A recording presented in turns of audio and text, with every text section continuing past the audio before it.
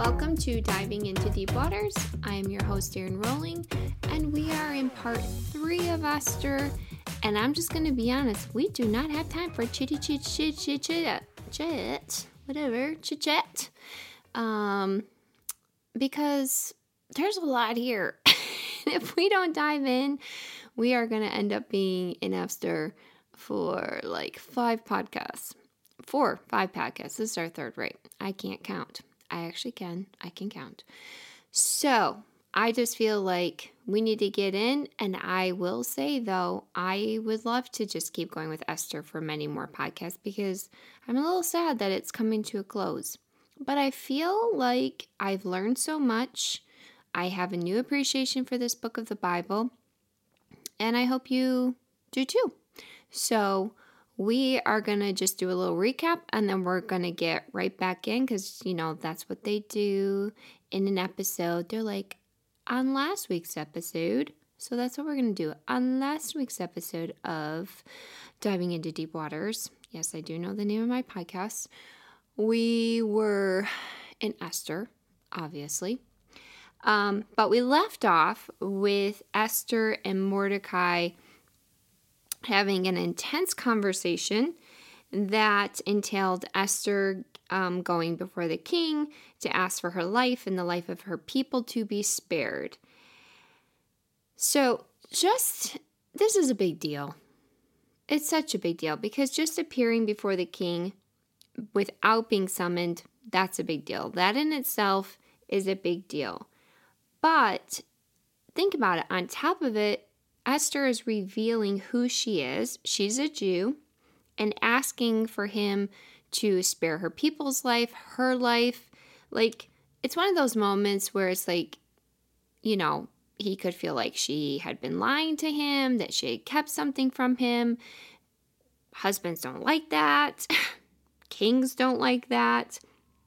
And so this is a pretty tall order that she is bringing to him. It's not just like, hey, I just wanted to say hi.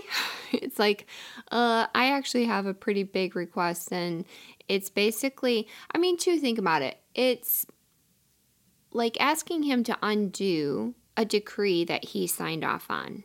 And that is probably never a great idea to ask a king to do that because that makes him look like he didn't make a good decision in the beginning. And first of all, nobody likes to feel like they didn't make the right decision in the first place, especially a king.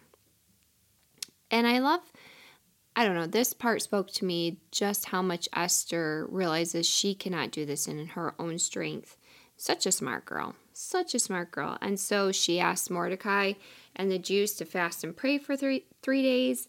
And on that third day, Esther puts on her royal robes. She is like dressed for success. She wasn't going to go in there just wearing her like everyday dress. It was like, I think there's intention here because I'm just thinking about this now. It's just popping in my head.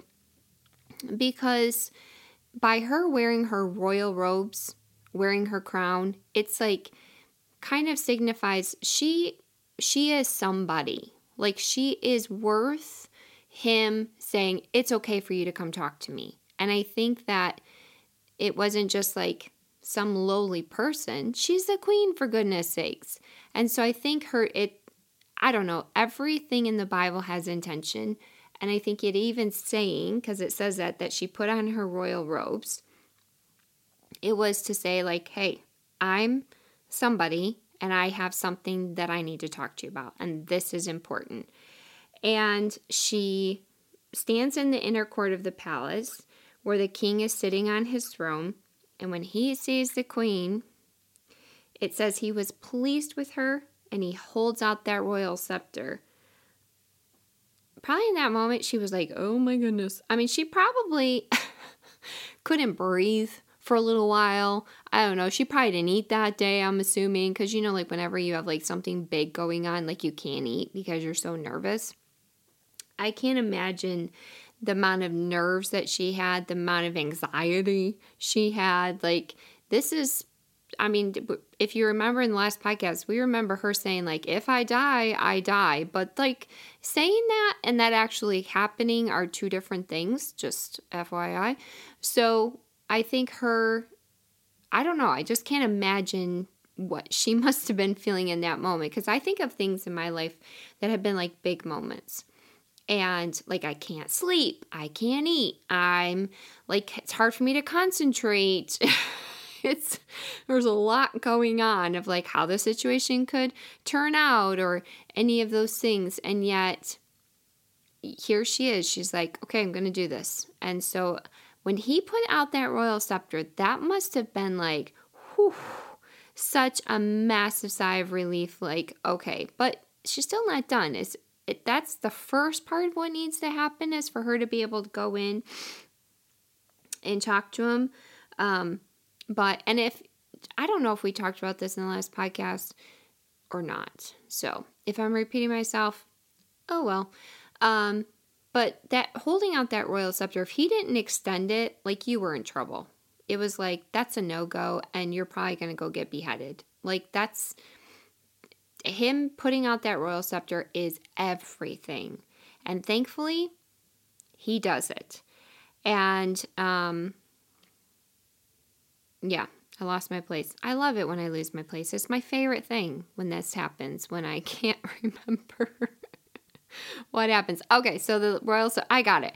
Royal scepter, he puts it out. That signals that Esther can approach the king. And then the king asks, like, what is it, Queen Esther? Like, what is your request?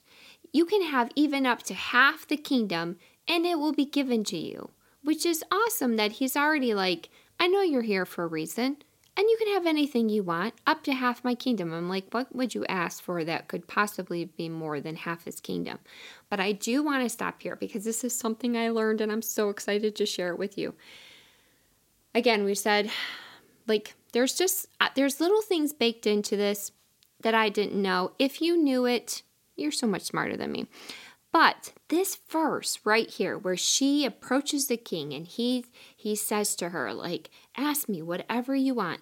This verse is pivotal because it actually occurs in the very center of the book of Esther. This verse is in the very middle of the book. It is the tipping point of the narrative of Queen Esther, of her story. Isn't that crazy? Like, this moment, the moment that's going to change the tide, the moment where it's like the climax of the story of Queen Esther, is where she asks. Do you think that's by chance? I personally don't think that's by chance at all. And not only that, okay, so this is also exciting, and I hope I can explain it while where you're tracking with me. So Esther fasted for 3 days. Do you think she just randomly picked a 3-day fast? Do you think she was just like, I should fast and pray?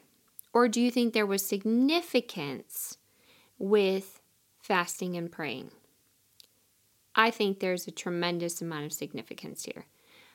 And I actually was like, what is up with the 3-day fast? What is behind this? And I was researching, couldn't find anything that I felt like was a tangible explanation. It was like, she just knew to fast. And I was like, but there has to be something here, because anytime the Bible says things, it's something important. And so I finally came across this article that I read, and I was like, there it is. Okay, do I know this for sure? No. It's not gospel truth, but it makes sense. I'm just saying. It makes sense. So Esther asks for them to fast for 3 days. On that third day, when she makes her ask, that night is when she's going to break her fast. Now, on that third day, so the Jews it's actually Passover for the Jews. That's leading up to this is Passover. And Jews, first of all, do not fast in Passover because Passover is a celebration. So they might fast leading up to Passover, but they definitely don't fast during it. So she first of all, she's asking them to do something they don't normally do. But on the day that she breaks her fast, that day in Passover is actually the festival of first fruits. And it's when they would take like a sheaf offering, which is like grain, a sheaf of grain, and they would wave it before the Lord in anticipation of blessing. Okay? So, she goes before the king and she makes an ask on the third day that she's going to break her fast, the festival of fruits that they used in anticipation of getting blessing. Do you think that's a coincidence? I surely do not think so. Because that is some faith. Like, this day is important. I'm sorry, but Esther is one smart cookie. Like, there's a lot more here than just numbers like 3-day fast or, this or that. No, there is intention, so much intention in this book.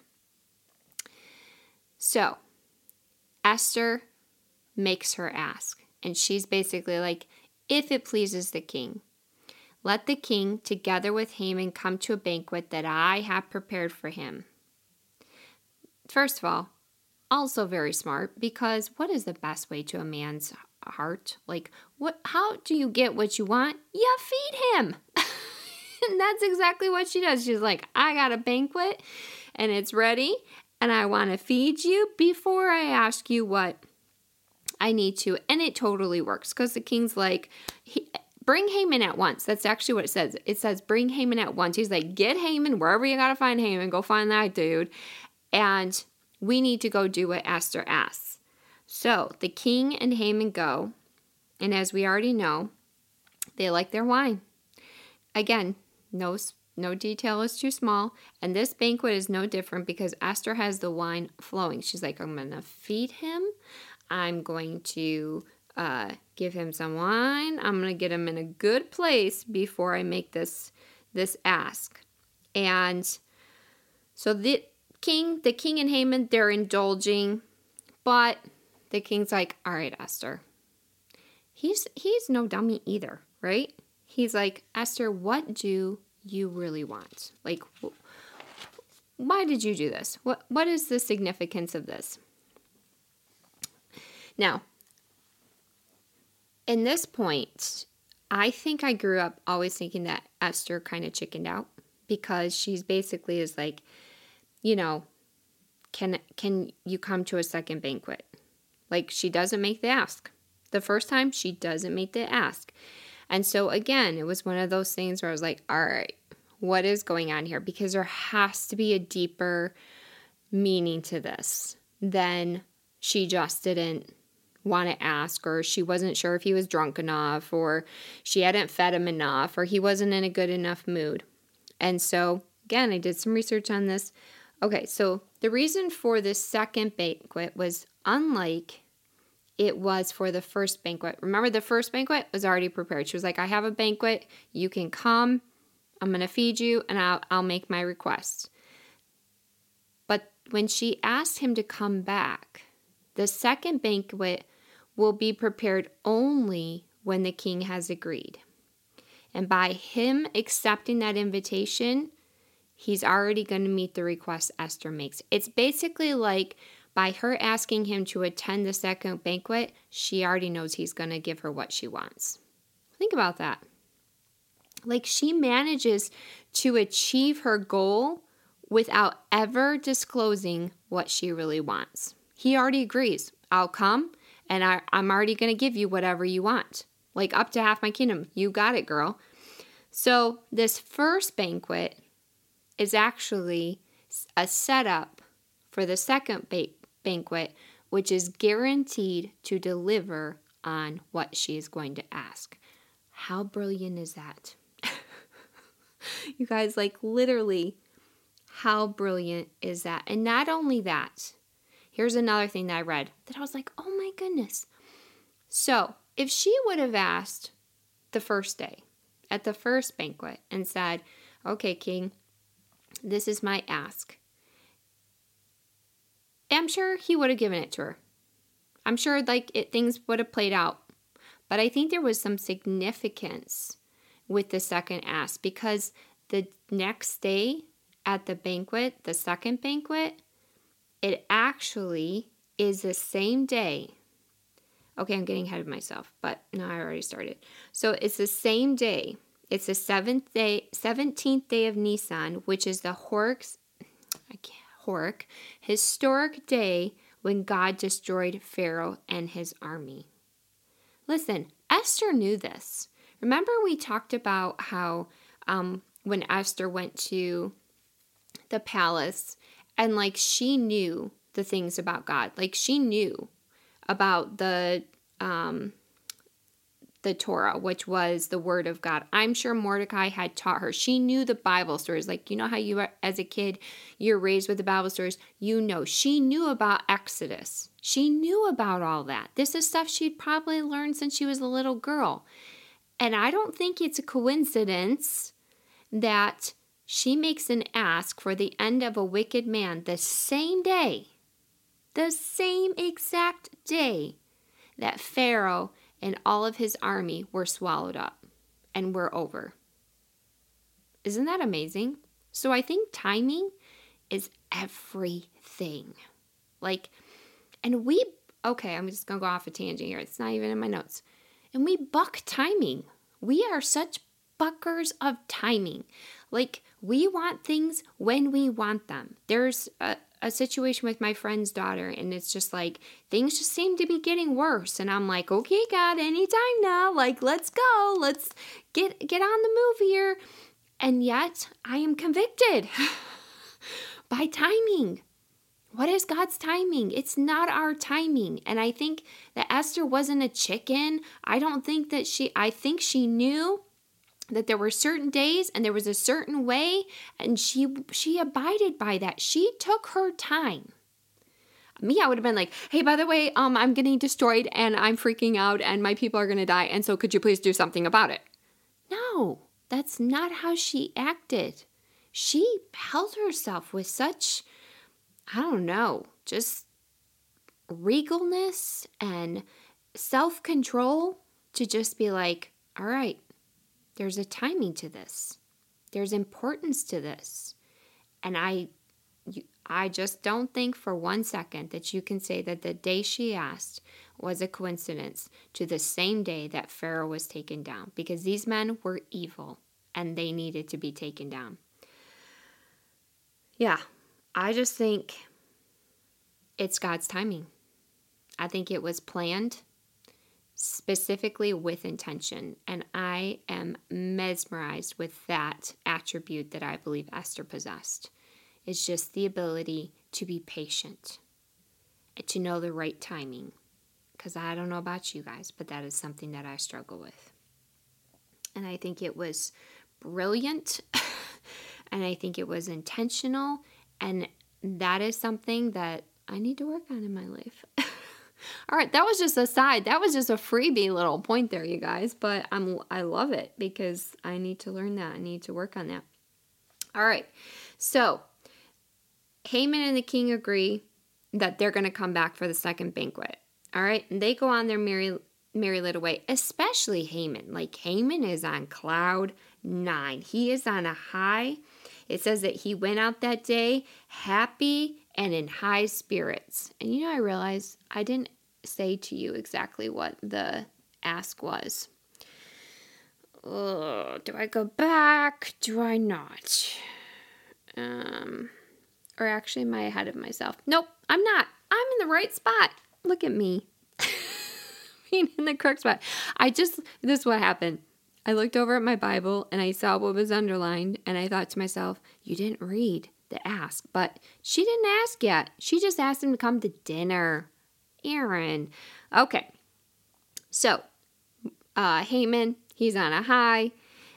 He is until he sees Mordecai. And remember, Mordecai doesn't bow to him. Mordecai's like, nope, you're not God. I can't do it. And now Haman is filled. It says he was filled with rage, but it says he restrained himself in the moment. But guess what? Only in the moment, because this guy needed to vent. He needed to vent his feelings because his pride was hurt, because here he gets invited to a banquet with the king and the queen, and then he walks out and there's Mordecai like, not doing it, dude. You're just another Joe Schmo on the road. Not doing it. And it infuriates him. So this is what he does. He's like, I can't just process my feelings by myself. No, I have to get my friends and my wife Jerish together. And first, this is like the friend that none of us like or never want to have, okay? Because he boasts in all he has, his wealth, his sons. I wonder how many daughters he had. I should have looked that up. I wonder how many there were. Because he didn't boast about them. Excuse me, girls are awesome. He boasted about all the ways the king had honored him and how he was the top dog above all the rest of the nobles. And then he puts the cherry on the top. He actually says this. He's like, and I am the only person Queen Esther invited to the banquet with the king. And guess what? She has invited me tomorrow as well. But that's not enough. Greed is never enough. Wanting power, it never satisfies, because he has a pity party, because he says, that gives me no satisfaction as long as I see Mordecai at the city gates. Man, what a little temper tantrum. It's like, I have all these things, but this one thing that I don't have is one man who won't give me the respect that I believe I deserve. Now, his friends and his wife, instead of being, like, listen, Haman, you have all this stuff. Come on. What more could you want in life? It's one guy. Don't let one guy bother you. Move on. It's okay. No, that's not what they do. They feed into his pity party. And they're like, we have a brilliant idea for you, Haman. How about you have some gallows built, like 70 feet high, 75 feet high, which actually is 2 school buses put back to back, just for those of you who are wondering. And you can ask the king in the morning to have Mordecai hanged on it. And then when you go to the banquet with the queen and king, you can go happily, because Mordecai will be taken care of. And Haman was delighted with this plan. And guess what? He had the gallows built. That must have been some quick building, because the next day is when they get used. Meanwhile, the king cannot sleep. Apparently, he didn't have any melatonin. For those of you who use that to go to sleep, I don't think they had that back then, although that is a natural thing, right? Yeah, it's natural. That's what my husband tells me. It's natural, so I can take it every night. I love you, babe. Anyways, so what would he have done when he can't sleep? Remember, we talked about the book of the Chronicles, which is basically the history of his reign. He would have it read to him. That's how they would fall asleep, because maybe it was boring. I don't know. But they get to the part where Bignath and Teresh, remember we talked about the 2 officers that were in the doorway that conspired to assassinate him? That account was in there. But what wasn't in there? It wasn't recorded what honor had been given to Mordecai for exposing their plan.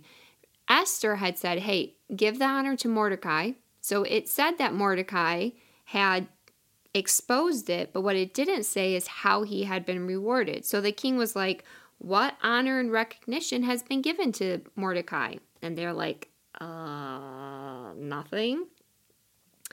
And the king was like, well, that's a problem. We need to rectify that. So it must have been morning, because he's like, who's in the court? What noble is here? Because I need somebody to come help me figure this out. And at that moment, Haman enters the court, and he's come to ask the king to hang Mordecai. That's what he's there for. He must have been there early. He must have been like, I'm so excited. I'm going to get rid of this guy. I got to get there. But he should have slept in. Let's just say that. And basically they're like, well, Haman is here. And so this is where pride goes before a fall. that verse is very applicable here because that's what happens. Because the king asked Haman, he's like, what should be done for the man the king delights to honor? Like, what would you do? Like, how could I possibly, reward this person? And now Haman, being full of himself, pride, thought the king was talking about him. So he answers, oh, I got it. I totally know what should be done here. Have them bring the royal robe. Not just any robe, but like one the king has worn. So people will like recognize it and be like, that is the king's robe. And not only that, but have the horse that the king has ridden. Like people are like, that's the king's horse. And one with the royal crest on its head, like, do that horse up. So everybody knows this man is like something. And entrust them to the man that the king delights to honor, and lead him on a horse through the city gates, proclaiming before him, this is what is done for the man the king delights to honor. Now, Haman had been getting pretty excited, like planning his own reward. I mean, what could get better than that, right? Like if someone said, what do you think is a good reward? Like, I'd be like, I could think of a few things, right? Some good things. And the king says, go at once. Get the robe, get the horse, and do just what you suggested. And Haman's probably like, oh boy, oh boy, oh boy. It's me, it's me, it's me. It kind of reminds me of like when someone thinks that their name is going to be called and then it's not them. That totally, I'll just tell you on a side note, that totally happened to my daughter. We were at a youth event, and they called the name, and my daughter was like, did they call my name? And my husband says, yeah, they did. They called your name. So she runs down there. I mean, like, runs, like, excited, very excited to receive the gift card, whatever gift card it was. And she gets up there, and there's another girl that also ran down there. And Les was thinking, yeah, girl, this is mine. And then she's like, so what name did you call? And he says it. Well, guess what? It wasn't my daughter's name. And she was boiling mad at my husband. She's like, how could you do that? How could you embarrass me like that? I think it was similar, probably on a lot higher level with Haman, where it's like, it's me, it's me, it's me, it's me. And then he's like, do all that, but do it for Mordecai. And if that wasn't bad enough, he's like, and you, Haman, you're the one who's going to do it. You're going to put the royal robe on him. You're going to put him on my royal horse. You're going to make sure that horse is ready. And you get to lead Mordecai through the streets. And you get to say, this is what is done for the man the king delights to honor. Whew. What a moment. What a moment. That, I'm sure Haman was like, I want to die right now. Could anything be worse right now? I was coming to ask for this man to die, and now I have to lead him through the streets and yell this. I can't imagine what his attitude was like. I can't imagine how he yelled. He was probably, this is what's done for the man that can deliver, or something like that. I don't know. But he does it, right? Because what are you going to do? Say no to the king? Like, no, sorry, I pass. No, you're going to do what the king tells you to do. And afterwards, Mordecai just goes back to where he's always is, at the city gates. We talked about that last time. He's always at the city gates. But Haman, on the other hand, rushes home. It says he was filled with grief, and he tells his wife and his friends all that happened. Now, I don't know if his friends were just hanging out at his house all the time, or if he had to call them, which they didn't have telephones or texting. So how he got all these friends over in a quick amount of time, I have no idea. But he did, and he felt like it was important to get them there so he could whine again. Now, what's interesting here is that the same people who tell him to build the gallows tell him, you're screwed, dude. Like, you can't stand against Mordecai. He's bested you. Basically, you're going to lose this situation. So, well, we don't know what to tell you. The same people are like, hey, build the gallows. You can hang him and you can have a great time at the feast. They're like, I don't, Haman, you don't have this. It's over. Game over for you. And what's interesting, while he's still talking, he's probably like arguing with him. What do you mean you're telling me that I can't best him? The eunuchs come to get him to take him to Esther's second banquet. So guess who's not going to the banquet all happy? Haman. So we get to banquet 2. The king, Haman, and what else? If you said wine, you are correct. And I'm sure that the king had to be quite intrigued. Like, what does this girl want from me? Because he says again, what is your petition? What is your request? Even up to half of my kingdom, it will be granted. And Queen Esther answers. Now I'll get my Bible. This is the time. I got the right spot here. I want to read exactly what she said. The Queen Esther answered, if I have found favor with you, O king, and if it pleases your majesty, spare my people. Do you notice she doesn't say herself? She says, spare my people. This is my request. Then she enters herself. For I and my people have been sold for destruction and slaughter and annihilation. Man, I just actually noticed that she didn't say herself first. She was like, spare my people.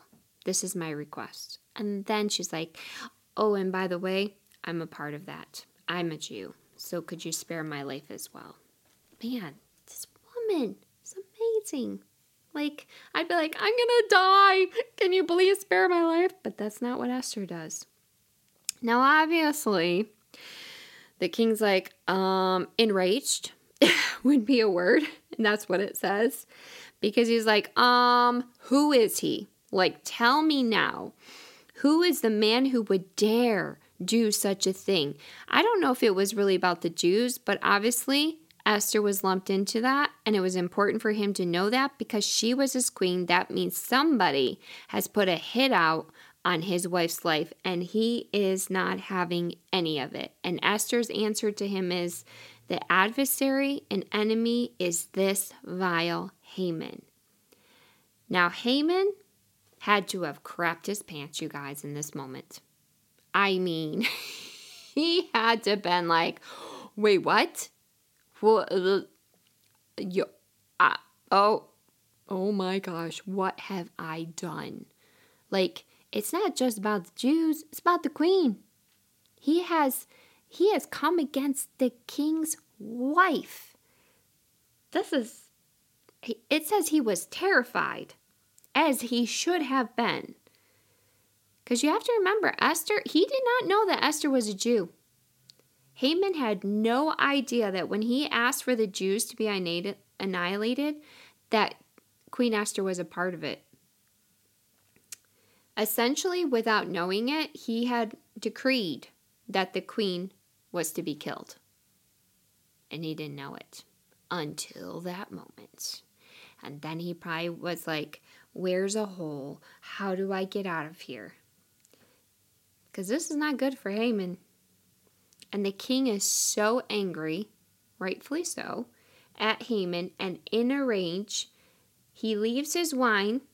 It says that, you guys. It says he leaves his wine. We know the man likes his wine. So he must have been really ticked off. Because he left the wine.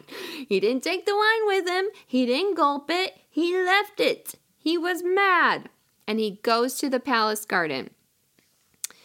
And Haman, realizing his fate had already been decided, he knew he was dead. He was a dead man walking now.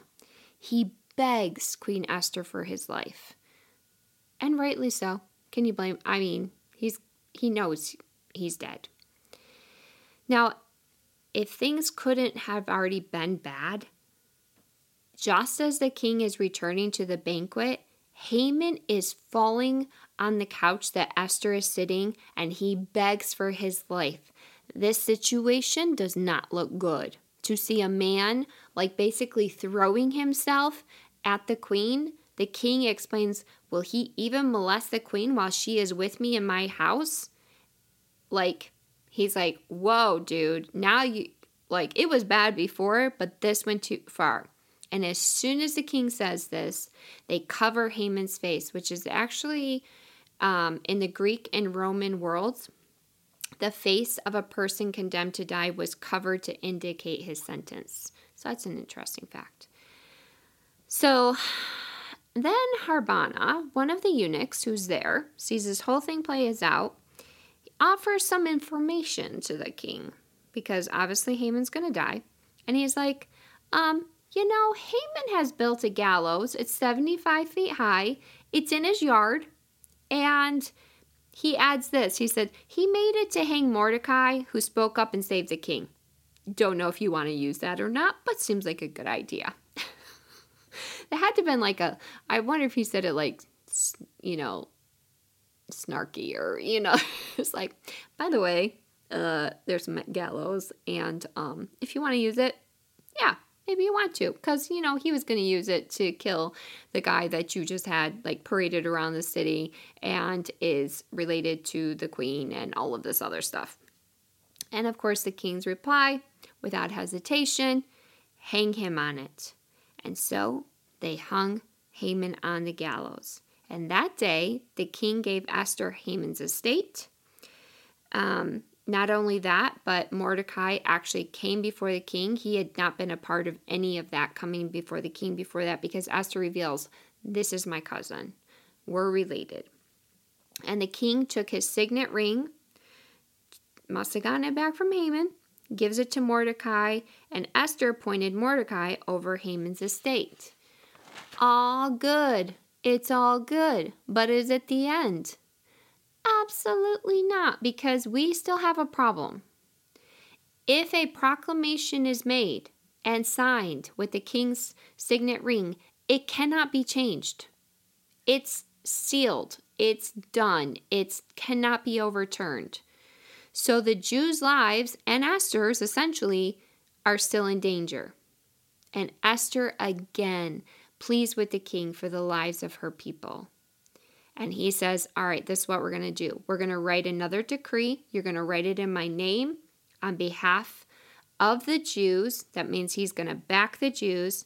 And whatever you see fit to write in it, write it, sign it with my signet ring. Now, you would think maybe by this time he would realize he should probably read these things, but apparently he didn't.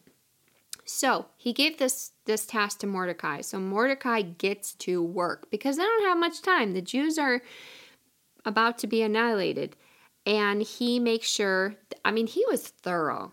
Mordecai is thorough. He makes sure that decree goes everywhere. It's in every language, especially so that the Jews knew what the decree was. He made sure everything was covered. He crossed his T's and he dotted his I's. And the king's edict guaranteed the Jews granted the Jews in every city the right to assemble and protect themselves. So before they would have, they could just kill them. They couldn't do anything. They couldn't defend themselves. There was nothing they can do. But the king is now like, listen, I can't change that people can come after you, but what I can do is allow you to defend yourselves. And not only defend yourselves, but you can destroy, you can kill, you can annihilate any armed forces of any nationality or province that might attack you and try to take any of your stuff. So each town, city, and place that proclamation was read, was received with a joyous celebration. Okay, they were probably like, oh my gosh, we have a chance. Like, the sigh of relief that they must have felt, must have been enormous. And so much so, it says that they broke out in great celebration. They had like a party because they knew it wasn't over. It wasn't the end of them. And actually what ended up happening was many people from different nationalities became Jews because they were like, hey, if you can't beat them, join them. So on the 13th day of the 12th month of Adar, the enemies of the Jews hoped to overpower them. There were still people out there to get them. It wasn't like, oh, we're just, like gonna sit back. I mean, these Jews, they can defend themselves. There were still some people who were like, we're going for the Jews. But guess what? The tables were turned and the Jews had the upper hand because they assembled together to attack and destroy anybody who came against them. The nations were afraid of them. And guess what? They had some backing. All the nobles, the governors, the king's administrators came to help the Jews. And it says that the Jews struck down all their enemies, about 500 people. They also captured Haman's 10 sons. And here's what's interesting. The people that they ended up having to kill, they didn't go take the plunder of those people. Remember, Haman was like, we're going to kill them and we're going to take their stuff. The Jews were totally opposite. They're like, we're only killing you to defend ourselves. We don't want your stuff. That's not what we're after. It's only to defend ourselves.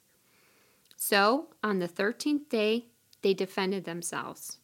On the 14th day, the king asked Esther if there was anything else she wants.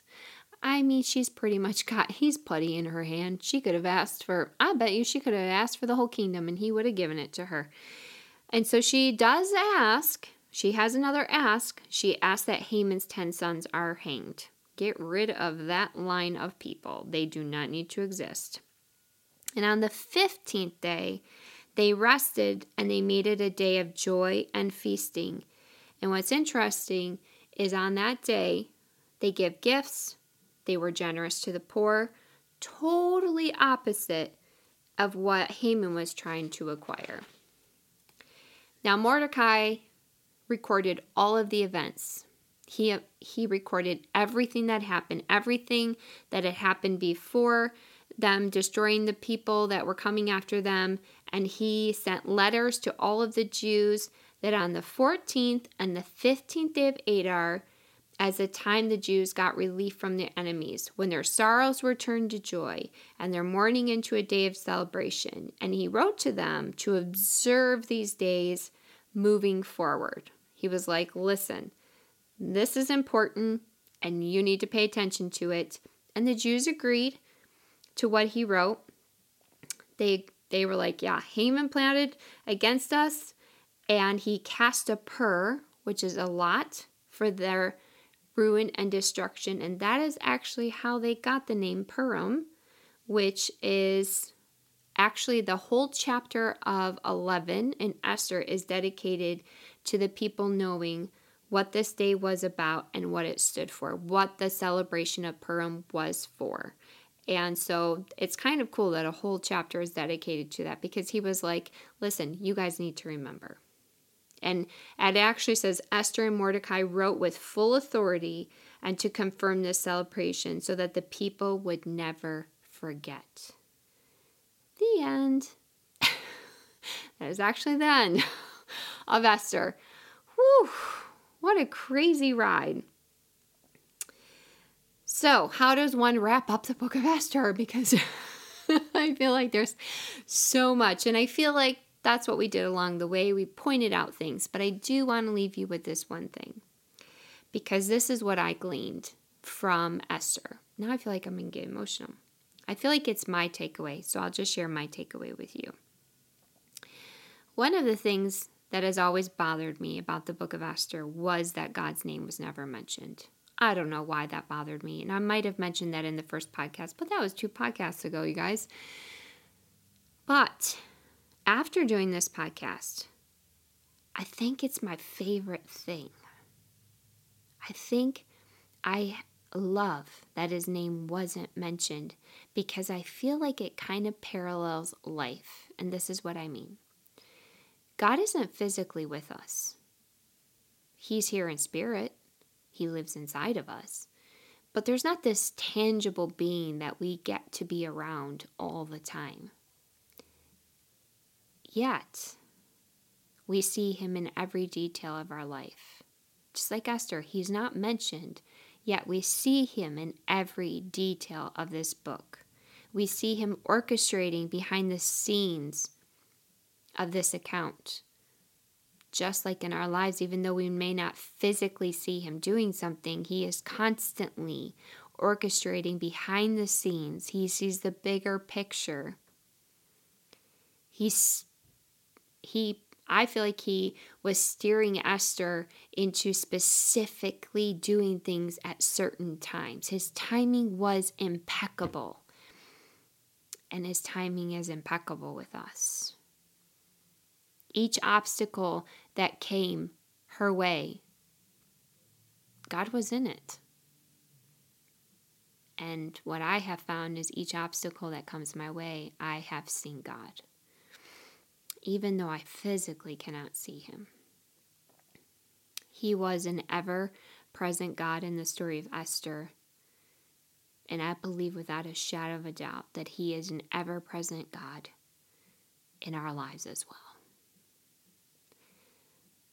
That's one of my biggest takeaways. So much more. And obviously I pointed those out. But I pray that you learned something. I pray that you fell in love with a book of the Bible, the God's Word. I pray that you did. And can't wait to do another book with you one day. All right, love ya. See you next week.